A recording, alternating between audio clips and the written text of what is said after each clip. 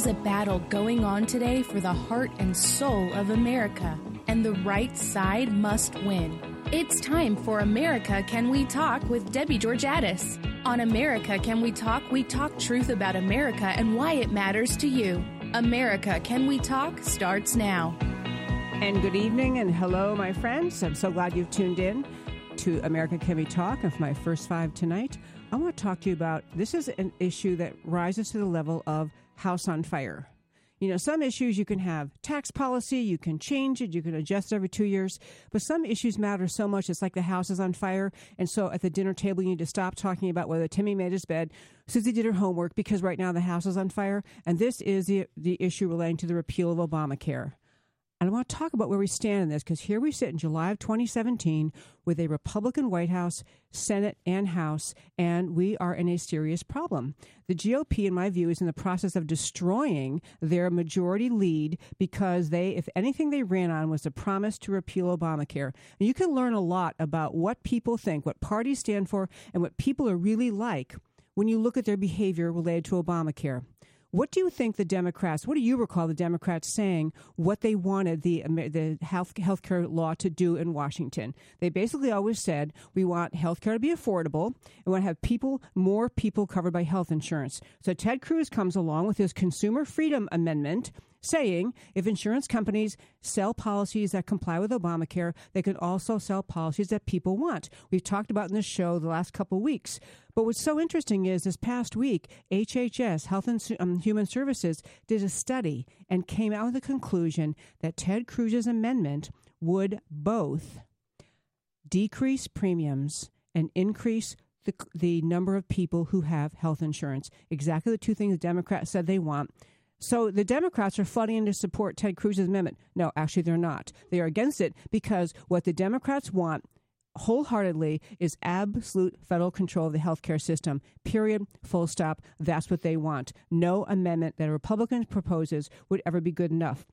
But I have a solution. There have been a couple great solutions that have come up this last week. It is time to force the elected Republicans in the House and the Senate to force a vote on the floor and let them go on record either opposing or supporting the effort to repeal, and let them go home to their voters then with whatever is left of the August recess and explain their votes. On the House side, the actual conservative leaders in the House Freedom Caucus are trying to bring a bill to the floor of the House to say full repeal.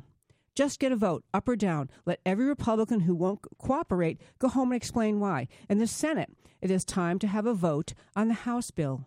The Majority Leader, Mitch McConnell, has been trying to get Republicans on board, trying to work with them, come up with some bill, some revision of the House bill, and the senators cannot agree. So Mitch McConnell can decide to call a vote on the actual version of the Obamacare repeal that came from the House. Force that vote up or down. Let those people who won't go along with it go home and explain to their voters. And the same thing is true in the Senate. He could put on the floor of the Senate, we're going to vote for full repeal, up or down. Because I'm telling you, these clowns like Lisa Murkowski from Alaska and Rob Portman from Ohio and Nevada's Dean Heller, people like that who are nitpicking, saying, well, I can't support this unless I need to drag more money. I want a Medicaid payoff for my people.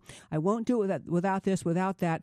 Force them to vote. Because I really think they're not going to like going back to their voters and saying, I had a chance to do something and I stood for nothing. And the reason this matters so much, the reason I say it's a house on fire issue, is if we don't win this, if we end up having a Democrat president in 2020 and a Democrat majority in the House and Senate, or any time during the next 4 years, we will have single-payer socialized medicine. And if you thought that Obamacare was hard to get rid of, if you thought that was just a bit of a battle, if we get single-payer socialized medicine, it will be a nightmare to ever repeal. And I want to point out something else that the Democrats have succeeded in doing with Obamacare in the last 7+ years.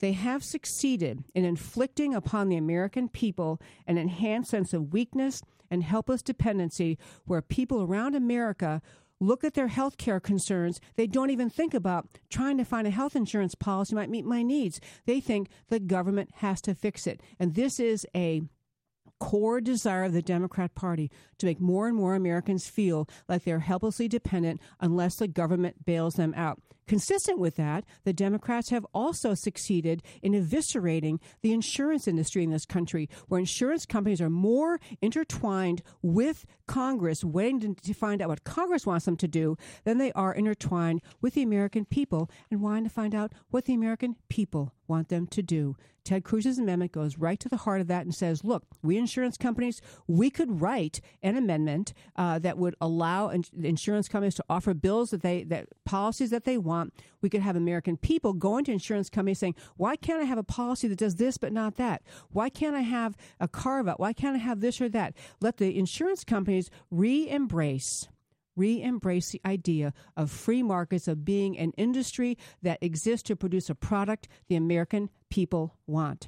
And if they did that, I'm telling you, folks, life would change in America. I urge you strongly to consider writing to your congressman, your senator, and urging them to support the idea that we absolutely want to have a robust repeal of Obamacare. I'm Debbie Georgatos, America Can We Talk. We come back after the break. I'm going to tell you all a lot about what's going on with Trump and the New York Times interview. Don't go away.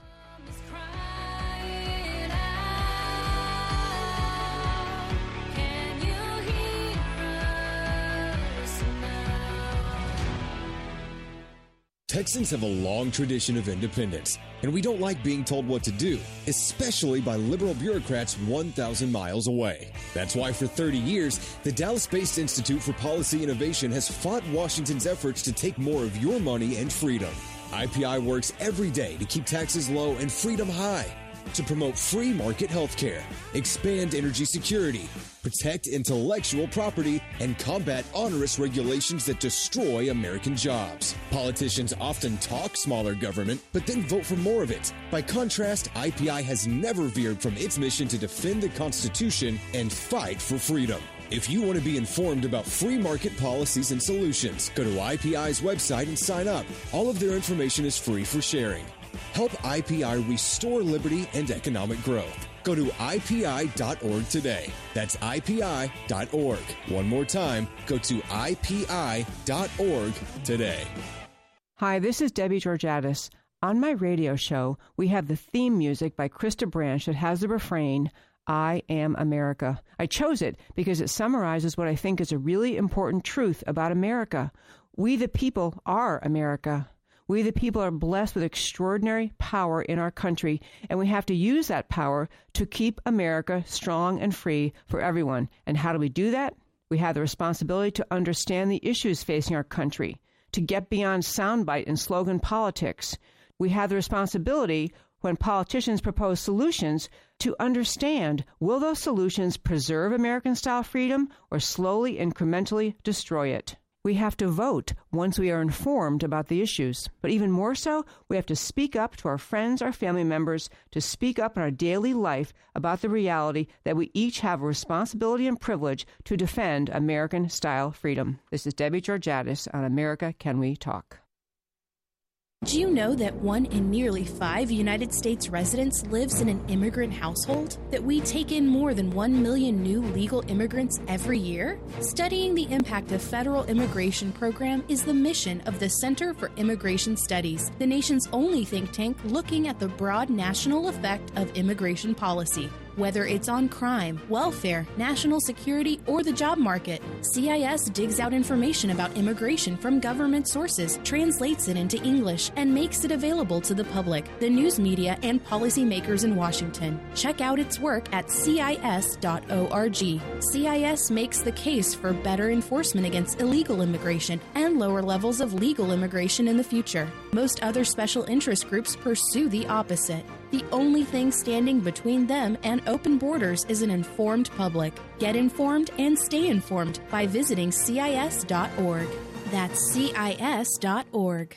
Let me tell you about the group Vice President Mike Pence called the most effective grassroots pro-life organization in America. It's the Susan B. Anthony list, and they're the ones who are on Capitol Hill right now, day in, day out, to fight back against Planned Parenthood and the abortion industry. Every day in our nation, abortion takes more than 2,000 innocent lives, almost 2 every single minute of every single day. And Planned Parenthood is the largest abortion business in the country, committing 1/3 of all abortions. It's an unspeakable tragedy and a stain upon our nation and our humanity. And it's up to us to do something about it. This is your opportunity to join the team that's leading the charge to end abortion.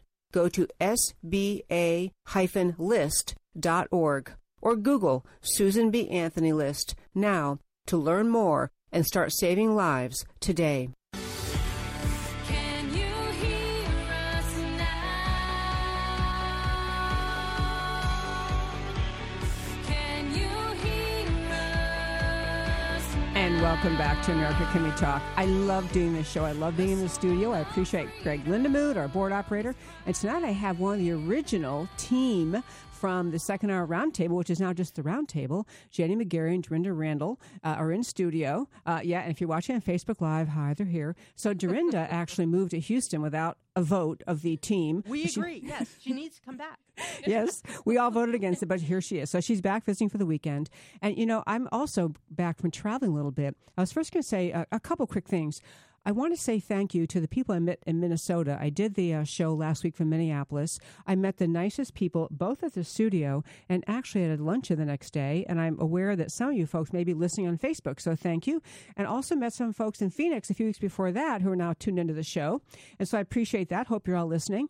And in all these travels we've had, I've run across people who were talking about the idea that it's just plain as day that the media and the Never Trumpers and the Democrats, it's like the collusion in this country, if there is any collusion occurring, is the Democrats, the media, the Never Trumpers trying as hard as they can to bring down Donald Trump, to just actually, and there are people who think that somehow he'll be removed even though he was duly elected by the people. And I'll talk about a couple of things. You guys can chime in. One was these fundraising numbers came out, and you would think if the media had been successful in just eviscerating Donald Trump, that the numbers would show that Republicans are sick of their party. But the actual numbers, simply mind-blowing. In June, so here we are, July 2017. In June, the RNC, Republican National Committee, raised $13.5 million as compared with the DNC's $5.5 million. That'd be 3 times as much money raised by Republicans. Second one, in 2017 so far, the whole year, RNC, I know numbers are hard, I swear I'm not going to read them a lot. Don't get upset. Okay, RNC in this year has raised $75.4 million compared to the DNC's $38.2, so slightly less than twice as much. And I say all this to say this. I think there's exasperation, frustration, and confusion in the media why it is that their endless effort to destroy Donald Trump does not seem to be shaking the faith of the American people who voted for him. And, I mean, if you're livid at Trump, the last thing you're going to do is join the Republican Party. And one thing that when I was going to comment about this is a media, just to be clear, a media who spends, New York Times, Washington Post, day after day after day. Donald Trump had a cousin who visited Russia once when she was 5. See, it's corruption. Wherever it goes, they find it. But this is a media who, during 8 years of Obama trafficked guns to Mexican drug lords. He delivered pallets in billions of dollars, B as in boy, billions, to Iran's America and honestly, Jew-hating mullahs. He left 4 Americans to die in Benghazi, lied about it, allowed us to, and I'm reading a great article. It's up on our website, americacanwetalk.org, up on our Facebook page. He allowed his own Secretary of State, Hillary Clinton, to exchange government favors for hundreds of millions of dollars slushed into the Clinton Foundation. And also, he sicked his IRS on Americans trying to stand up for what they believe in. So this is a media, and I could go on and on. This article is very lengthy, but this is a media that spent just the entire 8 years covering for, excusing, in fact, praising Obama. And now what they're discovering is that they're trying to trash Trump, and the people are saying, what are you talking about? Absolutely. Even more than that. We can thank the mainstream media. We can thank them. They've done us a huge favor. They've created an entirely different market of individuals that can bring you the news. They've given us our words and our beliefs to be out there on Twitter. We're able to go into Facebook and let our friends and family know what we're thinking. We have bloggers now that are very successful that people also look into. We have Periscope. The individual now is going to bring you more of the truth than your mainstream media. And the other great thing about going on social media, that was Jenny, but the other great thing about going on social media, no, it's okay, is that you can begin to find people, your views resonate with them. You find, okay, Yes. like Yeah, I you're not really... alone.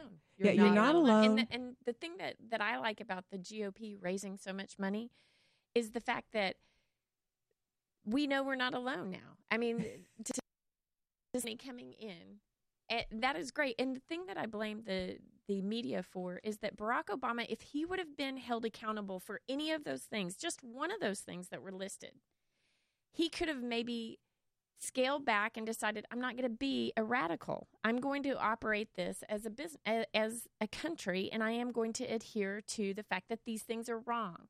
But the fact of the matter is, he's not going to go down as the best president. He will go down as the most corrupt president. And it's because of the mainstream media not making him accountable for anything. Not doing their job. Yeah. Not doing their their job. job. And Yeah. finally, someone's calling them on it. Yeah. And they don't And like the American people are calling him out. They say, you know what, Exactly. we're done with you. The other really interesting thing, because I just feel like President Trump, who has, not even been in office, I guess it's now 6 months, been in 6 months. Right. And he has been the subject of more criminal investigations, criminal accusations, even though Comey said Trump himself wasn't being investigated. We've now launched this guy Mueller, this FBI, this Department of Justice special counsel, who is now as they call it in the law, a fishing expedition. Yeah. He is trying to find something that he can nail Trump with. So he's been after Trump. This week it was reported he was going after Manafort, Paul Manafort, a briefly affiliated with the Trump administration. He's not even, or Trump campaign, not even there, looking at Manafort's finances,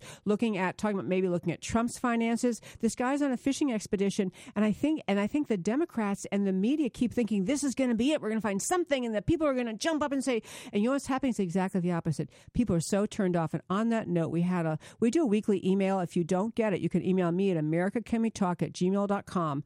americacanwetalk@gmail.com, and put you on the weekly email list. We invited people to comment what they thought about whether Trump should fire Mueller. And we have one caller who weighed in that I want to play her. One I'm going to play, and here she is. I believe. Or not. Hi, Debbie. I think President Trump should absolutely fire Robert Mueller. Mueller is not qualified to be leading this investigation. He's completely in the enemy camp. He's been a Democrat donor his whole life. His whole team is on the Democrat side, and so they're incapable of conducting a fair investigation into any matter concerning President Trump. Thank you. Bye.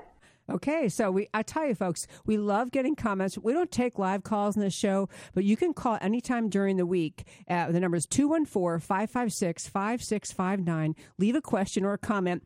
You have to make them a minute or less. I just want to remind people again, these really long ones. And I had a great question someone left for Alan West last week, or whatever that was, 2 weeks ago, and I didn't hear it in time. We had a little glitch with our system. But anyway, love getting callers and questions. And what she was saying about Mueller being fired, I'm not sure he should.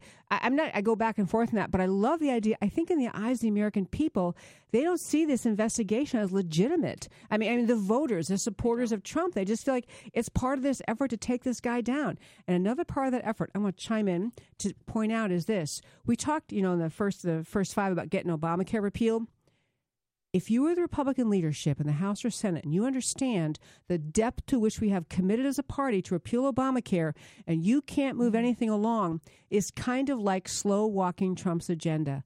I think complicit, along with the media and the Democrats and the never-Trumpers, are a lot of people in Washington sitting back thinking, I don't really want to help this guy Trump, and so I'm going to make his life difficult. I'm going to make our, the agenda get slowed down. And honestly, I don't think it's going to backfire on Trump. Yeah, I think it's going to backfire on them.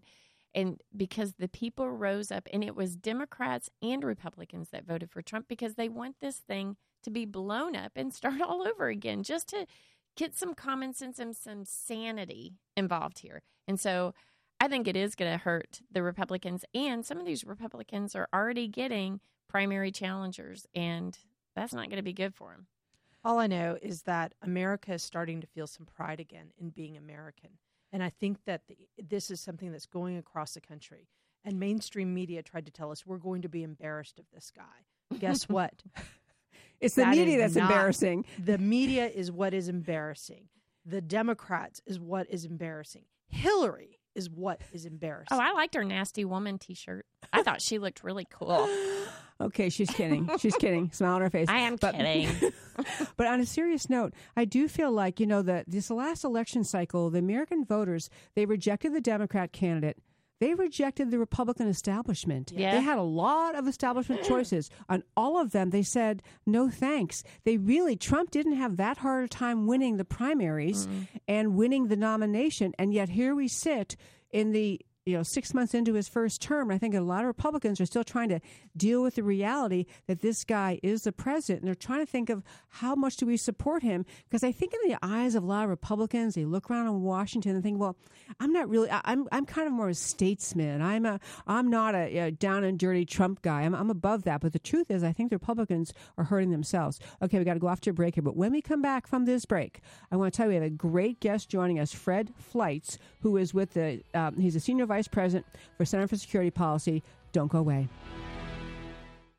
Our nation faces a choice. The path of big government based out of Washington, or the unique brand of liberty and prosperity enjoyed here in Texas. For 27 years, the Texas Public Policy Foundation has helped leaders in the Lone Star State prove that fiscal restraint and small government can deliver opportunity and prosperity for all. The Texas Public Policy Foundation promotes and defends solutions here and around the country based on liberty, free enterprise, and personal responsibility. Whether informing the national debate on property rights, energy, taxes, education, or criminal justice, the foundation works to translate ideas into real change. The Texas Public Policy Foundation does not accept government funds or contributions to influence the outcome of its research. It is supported by thousands of people like you who are concerned about the future of our country. You can help Texas remain strong as the beacon of liberty in America. Visit TexasPolicy.com to learn more.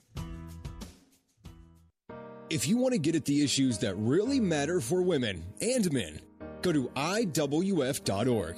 That's the Independent Women's Forum. IWF is all about increasing the number of American women who value free markets and personal liberty. IWF's motto is all issues are women's issues. They bring a fact-based approach to politics, policy, and culture. When the left tried to peddle a phony war on women, IWF shot back with facts and figures. American women aren't victims in need of ever-increasing government protection, and IWF doesn't think things are perfect, but they believe that individual liberty is the key to prosperity and fulfillment. Along with their sister organization, Independent Women's Voice, IWVoice.org, which is a leader in the fight against Obamacare, they offer policy papers, op-eds, and a popular blog on issues of the day. So visit IWF at IWF.org. That's IWF.org. If there's one thing the conservative movement needs, it's a leader. And we have one, the Heritage Foundation. Hi, I'm Debbie Georgatos. Heritage gets in the trenches on Capitol Hill. They promote principled solutions directly to lawmakers in Washington. And unlike politicians, they don't waver or compromise. But they're not a Washington institution. There are nearly 500,000 Heritage members and supporters in America. And they're on a mission to grow that number and build the conservative base. You can become a Heritage member by going to joinheritage.org today. I've been a member of Heritage myself for years. I have Heritage experts on my show, and I rely on their analysis to get the facts out. As a member, you'll get updates from Heritage Foundation on the fight for conservative solutions to America's challenges. Plus, you'll receive exclusive invitations to conservative events where you live. So join the growing movement. Find out more at joinheritage.org. That's joinheritage.org. Do you know that 1 in nearly 5 United States residents lives in an immigrant household? That we take in more than 1 million new legal immigrants every year? Studying the impact of federal immigration program is the mission of the Center for Immigration Studies, the nation's only think tank looking at the broad national effect of immigration policy. Whether it's on crime, welfare, national security, or the job market, CIS digs out information about immigration from government sources, translates it into English, and makes it available to the public, the news media, and policymakers in Washington. Check out its work at CIS.org. CIS makes the case for better enforcement against illegal immigration and lower levels of legal immigration in the future. Most other special interest groups pursue the opposite. The only thing standing between them and open borders is an informed public. Get informed and stay informed by visiting CIS.org. That's CIS.org. Can you hear us now? Can you And welcome back to America Can We Talk. Love, love, love talking to you every week, Sunday night, 6 to 8 p.m. on America Can We Talk. I'm Debbie Georgatis. My Bright View Roundtable, Jenny McGarry and Dorinda Randall. And we have online tonight Fred Fleitz. And first of all, I believe we have online Fred Fleitz. Hello, sir. Hey, Debbie, how are you? Great, sir. I want to give a moment to tell our listeners who you are because this is such an important topic we're talking about, and I want to make sure that they know a bit about your background. So Fred Fleitz is a Senior Vice President for Policy and Programs at the Center for Security Policy. He's been on the show before, but in his past, he served a cumulative 25 years in the U.S. national security positions at the CIA, the DIA, Department of State, and House Intelligence. And during the George W. Bush administration, Fred Fleitz was Chief of Staff to John Bolton, who was then Undersecretary of State for Arms Control and International Security. And I could go on, but I want to be sure to give that substantive introduction because I want to talk about a really serious issue, which is this. So I saw a headline. I was trying to relax on vacation, but I saw a headline that said, Trump administration certifies Iranian deal. Now, I've now read what you wrote and several others wrote, but I want to just start with, what is that headline talking about? What is this all about? Well, Debbie, it's a sort of a disturbing story. Under the law, the White House has to certify every 90 days that Iran is in compliance with the 2015 nuclear deal and that this agreement is in the interest of the United States. Now, I've done extensive writing, and so has John Bolton, Senator Cotton, and Rubio and Cruz recently sent a letter to the president, and we've all concluded that it isn't even close. Iran is in serious violation of this agreement, and even if Iran complied, it can continue to pursue nuclear weapons and be in compliance. It's a terrible agreement. So the question is, why did the president certify compliance? Well, there was a big fight last Monday in the White House. The president didn't plan on complying, but he had a big fight with Secretary Tillerson, Secretary Mattis, and National Security Advisor McMaster, who were afraid to withdraw from this deal because the world won't like it. It's an international accord. Basically, the foreign policy establishment wants us to stay in. And regrettably, these three Trump foreign policy advisors, that's what they were advising. The president was not happy with them, and there are moves afoot right now, I think, to finally get us out of this terrible agreement. So if the Trump administration had decided last week to not certify that Iran was complying with the Iranian deal, would that have immediately triggered something detrimental under the agreement? What would be the consequence of not certifying? Well, I mean, if you listen to the left, the sky would fall. Iran's behavior will get bad. It will start pursuing nuclear weapons. Iran's behavior is already bad. It got worse after this agreement was announced. It sent troops into Syria. Missiles were fired at our ships and allied ships in the Persian Gulf and in the Red Sea. And Iran is already enriching uranium and will have a heavy water reactor. What will happen is the world will be mad at us, but it will set up a situation where we can put on global sanctions banning the transfers of nuclear missile technology to Iran, and we can start a new alliance against Iran that includes our allies. Did you know that this nuclear deal with Iran was excluded, was negotiated, and we kept Israel and Saudi Arabia and the Gulf states in the dark? They had no input whatsoever, even though Iran is a much bigger threat to them. Let's have a new arrangement that includes everyone, including the states most affected by the threat from Iran. Okay, so to start with, you mentioned actually there were two things that the America certifies under this, and this is the Iranian deal we're talking about, 2015, that we talked about at great length during that time with Frank Gaffney on the show and numerous other people talking about what a bad deal it was. But the certification required that both certifying that as far as we know, Iran's complying, and the second is that this deal is in America's best interest. I mean, the deal wasn't in America's best interest to start with. I mean, don't you think that's true? That's right. It wasn't in our best interest, and Prime Minister Netanyahu has said many times, by enriching uranium, Iran is moving closer to a weapon. It was the long-held position of the U.S. government until Barack Obama came along that we can't let Iran enrich uranium because it's cheated on all its nuclear obligations. It's a very bad deal with a very weak enforcement. Iran can actually develop advanced uranium centrifuges while this deal is in effect, which means it will be able to enrich a lot of uranium and make a lot of nuclear weapons fuel when this deal is over. It's simply staggering the country ever entered it. And you also made reference to the letter that was sent to the Secretary Tillerson by Senators Tom Cotton, Ted Cruz, David Perdue, Marco Rubio, and they referenced 4 ways in which Iran was not complying. I mean, they're all impossibly alarming, but one of them was that Iran is actually refusing to allow the inspectors access to nuclear research and military facilities. I mean, that's staggering. It's like they're laughing in our face. They make a deal, and then we can't even get the limited inspections that we're supposed to be able to get. It's the most serious violation. You might remember before the deal was agreed to, Obama officials said there would be any place, anytime inspections. Ben Rhodes said that, and other Obama officials said that. The Iranians said no, and after the agreement was announced, they said, we will not permit access to military facilities. Now, there's a process to sanction Iran if it doesn't allow access, but if that process goes through, Iran said it will withdraw from the agreement. So the inspectors won't even ask to go to these facilities. So Iran is threatening us with withdrawing from the agreement.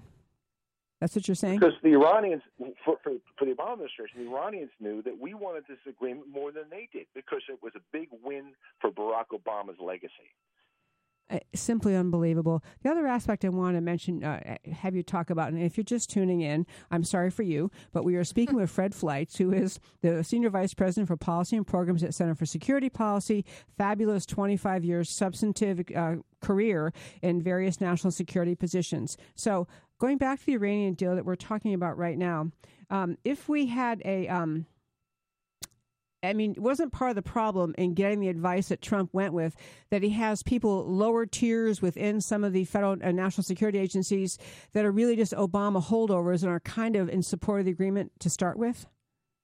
That's a big part of the problem. And when we say holdovers, I don't mean political appointees who stayed on, although I think some of them did stay on and burrowed in to become careerists. I'm talking about careerists who the Obama administration choose, who supported Obama policies that they placed in very high positions throughout government. And it's very hard to remove career officers. And that's a way the Obama administration tried to permanently in place their policies. Mr. Trump needs to fill the government with people who support his policies, and these people need to be moved. I don't know if they can be fired, but they can be reassigned to places where they can't do so much damage. Like some remote island somewhere. They could be an inspector of something. Alaska. There you go. That'd be fair. Or the mailroom. Or the mailroom. The Yeah. mailroom's always good. Also, I want to ask you, Fred, too, but I'm so glad we're talking with you tonight and getting clarity on this. That headline really grabbed me. As I was trying to relax on vacation, it really grabbed me. But so if you were running the show, if you could give President Trump the advice what to do, so this is every 90 days, so it comes up again in October or so, what would you advise he do to deal with where we are today in the Iranian deal? Well, the president had it right last year when he said this is the worst deal ever negotiated. There is a process to review our Iran policy. It was supposed to take 6 months. Now I hear it's going to take into the fall. This deal should have been torn up or suspended in January. I think the president has to immediately say, this is a bad deal. I've talked to the experts. This is clear. It's time to start talking to our friends and allies about a better approach. And the better approach has to include Iran's missile program, which isn't even in the deal. Its sponsorship of terrorism, its meddling in the Middle East, its meddling in Syria. There's so many things we have to touch on other than this nuclear issue. It is truly staggering. I actually hope right when President Trump came, one option he had right when he became president was to say this Iranian deal is actually a treaty, but it never was put through the Senate. So I'm going to put it to the United States Senate. And if I can't get 2/3 of a vote, we were never obligated to it to start with. But I guess the day is past when he can try that. But I just think it was extremely harmful to America's place in the world that we allowed the president to usurp the role of the Senate in verifying treaties. And I want to add something that most Americans don't know. The Iranian parliament voted on it. The Iranian parliament was allowed to ratify it, but the U.S. Senate was not. And when I hear these arguments where we can't back out of this because the Europeans will be angry at us, the Europeans knew they were participating in an effort to bypass the U.S. Senate. They were participating in a fraud. I have no sympathy for them. Mr. Trump's diplomat should say to the French and British and Germans, you knew you were working on a plan with the Obama administration to go around our Constitution. So don't complain to us that we're trying to do the right thing now. I love that point. And no, I did not know the Iranian parliament. I mean, that's like such a, I mean, it's 180 degrees the opposite of the way it should be. Okay, so we're speaking with Fred Fleitz. You're about out of time. I do want to let listeners know how they can reach you and read some of the things that you've written. So the website is? SecureFreedom.org to read my material and a lot of other good stuff by the Center for Security Policy. I will tell folks, if you ever go to that website, I encourage you both to go to the website, SecureFreedom.org, right? And get the newsletter. It's the most amazingly fact-filled newsletter. It'll ruin your day every morning. Okay, Fred Fleitz, thank you. Thank you so much for calling. Great talking with you. Great to be here. Thanks, Debbie. Okay, we're zipping off to a break, and we'll talk to you at the other side.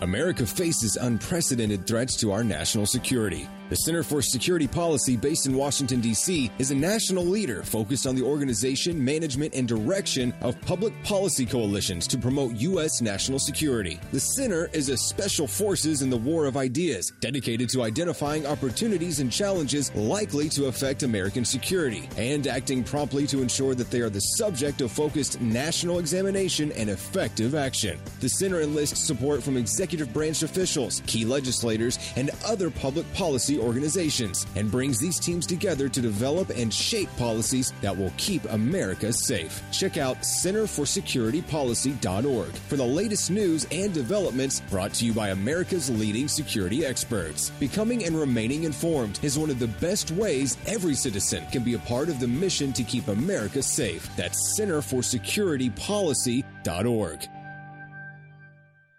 There's a lot of talk today among media, in academia, in our culture, about everything that is supposedly wrong with America.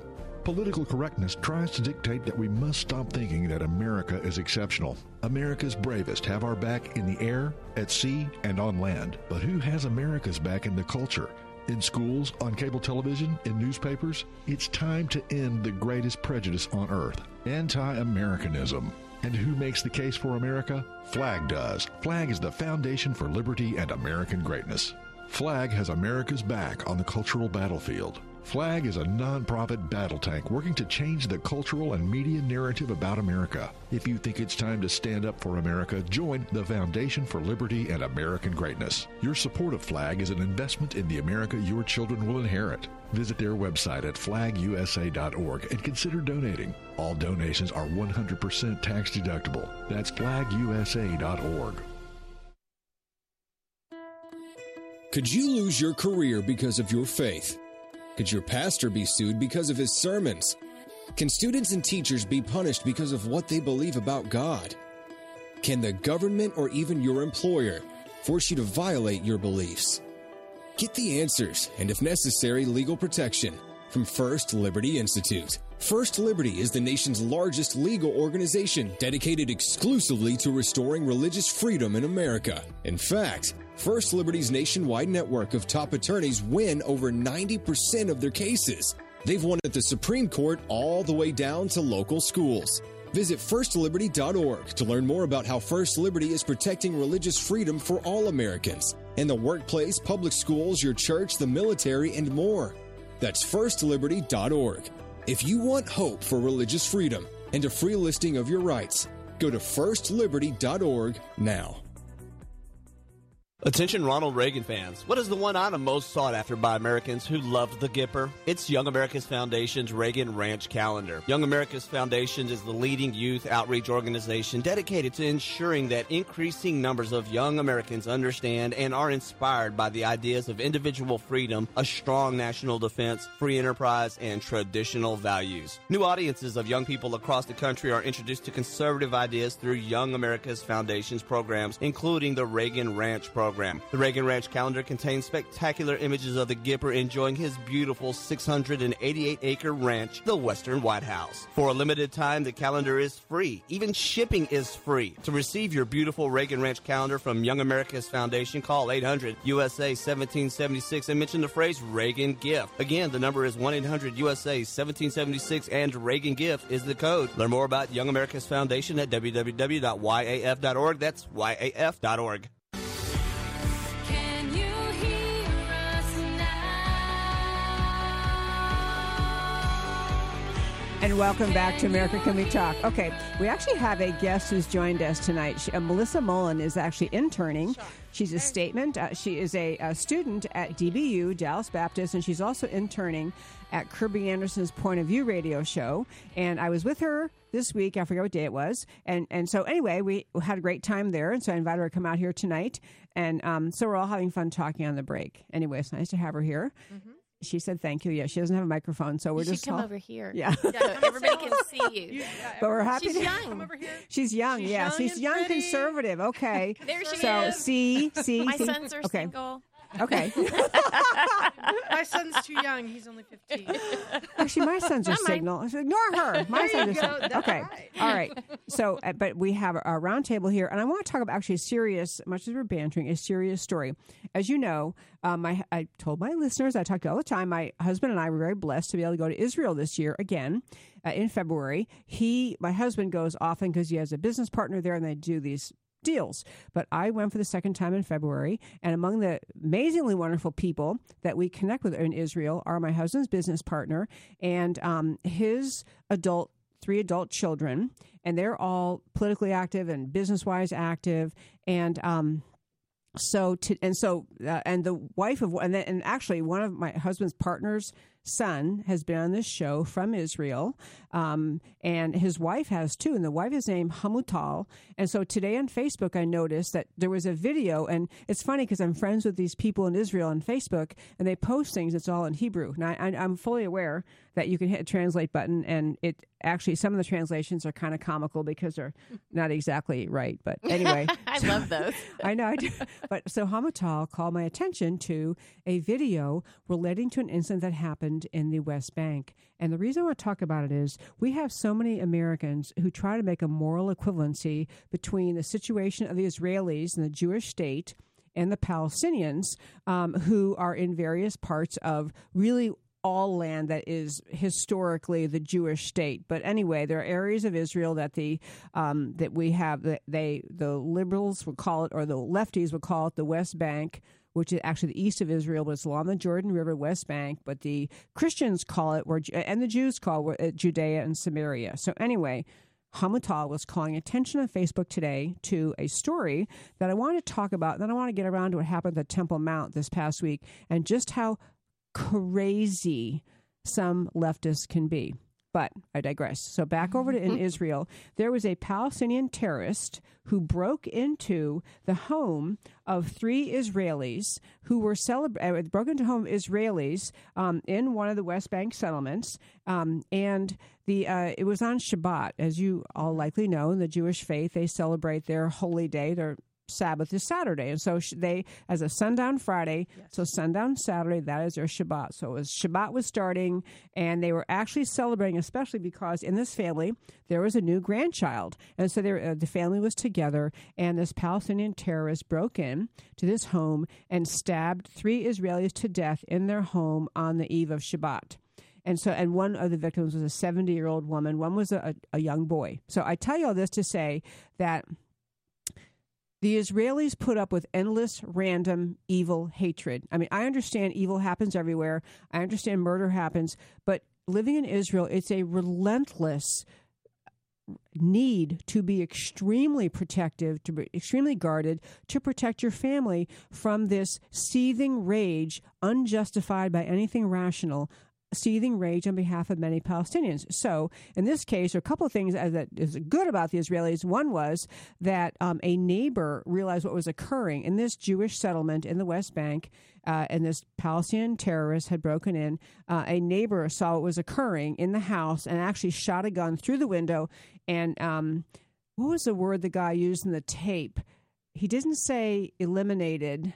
Neutralize the threat. I think that was his word. It was in English, this tape was. But the other thing the Israelis did, and I know you can't do these things here, but I kind of like it. In addition to the fact that they did this, they went ahead and razed, R-A-Z-E-D, as in flattened, the house belonging to this terrorist.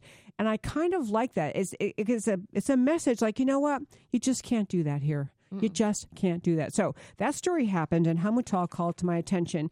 And it really, Hamutal and her husband, and they just had another baby. 5 girls. Okay. Wow. 5 girls. Beautiful. 5 weddings. Yeah.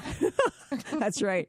But they live in this area where they actually live in a beautiful, well kept up, lovely Jewish community, Jewish area within the West Bank, and has the name of the town, but I can't remember what it's called. But anyway, but you just always have to live in threat of that kind of stuff. And so I was glad she called to my attention. But the bigger and kind of international news that occurred in Israel and relates to America has to do with the fact, if you weren't watching the news this past week, that in the area of the Temple Mount, which is among the most holy of places to the Jews in Israel, but which is protected by the Jews, but is given sole access to the Muslim community, which also considers the same area to be holy to them. Last week, they had 3 Arab Israelis. Let me interrupt myself. Get the point. These are non-Jewish. These are Arab people who Israel treats as citizens. They are citizens with full rights of citizenship like everybody else has, unlike the Arab countries would ever give to Jewish people. But Israel gives some Arabs who live in the country of Israel, they are citizens. They went into the Temple Mount, and inside the Temple Mount, they had smuggled guns in, and they killed 2 police officers. 2 Israeli police officers. So this happened at the Temple Mount, and I'm telling you this for a very political reason relating to how crazy it is to try to negotiate with people who don't have an element of rationality in their thought. So this occurred, these 3 assailants, these 3 Arab Israelis were all then killed by other police officers. So now this is the Temple Mount, the allegedly holy area. They have smuggled guns in. It's like shooting up a mosque, a synagogue, a church, a cathedral. That's what it's like. So anyway, they did that. These 3 assailants, young people, they were one was 29, the other 2 were both 19, and so they were killed.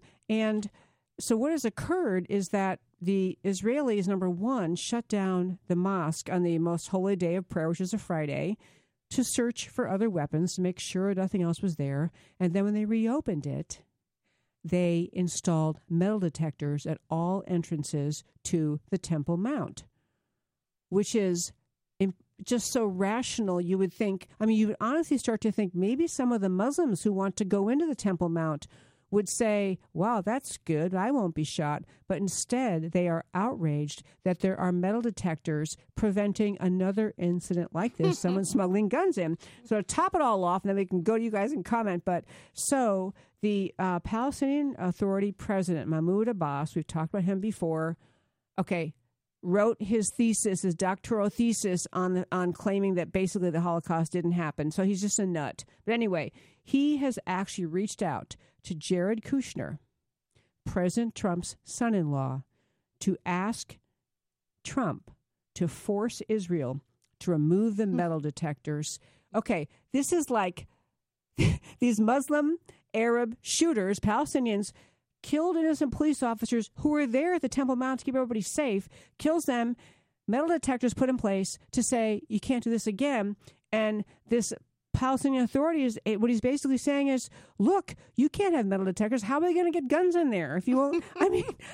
The craziness of trying to even reason with someone like that is simply mind-blowing. And this is what the Israelis put up with day after day. I couldn't imagine living in fear every day like that. And it's just alarming that anybody would justify any of that. And to be in your rational head to think, you know what? This is a hill that I'm going to stand on to say that we should not have metal detectors. And I love the Israelis because of the fact that they don't play. You do something like this and they correct it. They don't go through a whole bunch of rigmarole of debating the issue. What should we do? What should we do? No, their job is to protect the people. They're going to put the metal detectors in, and they handled it. And that's all you want from your government. Exactly. And all I can say is that I think about this and I think about the Untouchables and Chicago rules. I really do. I mean, they're living in a war zone. Yes. They're living in a war zone that doesn't end. Right. How do they plan a future? How can they ensure that their kids are going to grow up safely? They're going to have to be tough. I mean, everybody has heard about the Mossad. I mean, part of the reason why the new Wonder Woman is excuse the terminology, badass, is because she said that on air. She said that on air. I did. I've never heard that word. Because look at her. I mean, she's been trained there. She is, because you're going to have to rule through strength in order to win. Yeah.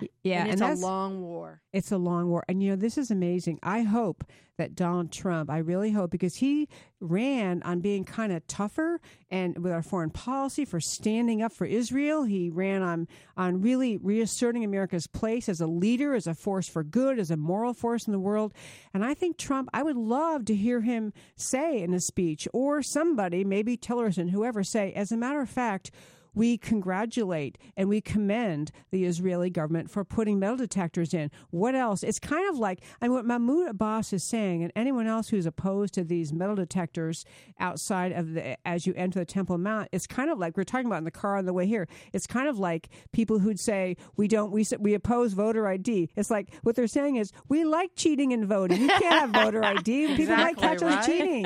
And they make us some silly excuse about, it's really just, it's designed to pick on minorities. It's designed to be discriminatory. It's not. Then you ask them, how does it do that? And Yes, they help cannot us. answer you. There is no other than- answer. other than calling you a racist, which I love. Well, back to the Israelis for a second. Eric and I are just so deeply respectful and grateful for our connections in Israel, for the country of Israel. And I'm really hoping to see emerge out of this White House a strengthened relationship with Israel, a recommitment to standing with Israel. Because Israel, we learned so much in our trip over there, in this most recent trip and previous trips, really about how much Israel does to bend over backwards to try to accommodate the demands of the Arabs surrounding them. They're kind of an island. The country of Israel is not an island like in land mass, but an island in terms of surrounded by enemies, by states that simply would take Israel out if they could. And Israel is about the size of New Jersey, right? Something like that. Yeah. That's the thing that was hard for me to grasp whenever I sat down, and I remember I was much younger, not much younger because I am young, but she's 32. I'm 32. And the thing is that I remember looking at the size of Israel going, oh my goodness, these people are out to get this little tiny one. They really are. And we got to zip off to a break here, but I do want to say when we come back, one of the themes we'll pick up in the next segment about Israel and about the movie Dunkirk is the only thing evil people understand is pure, sheer force. We'll be right back.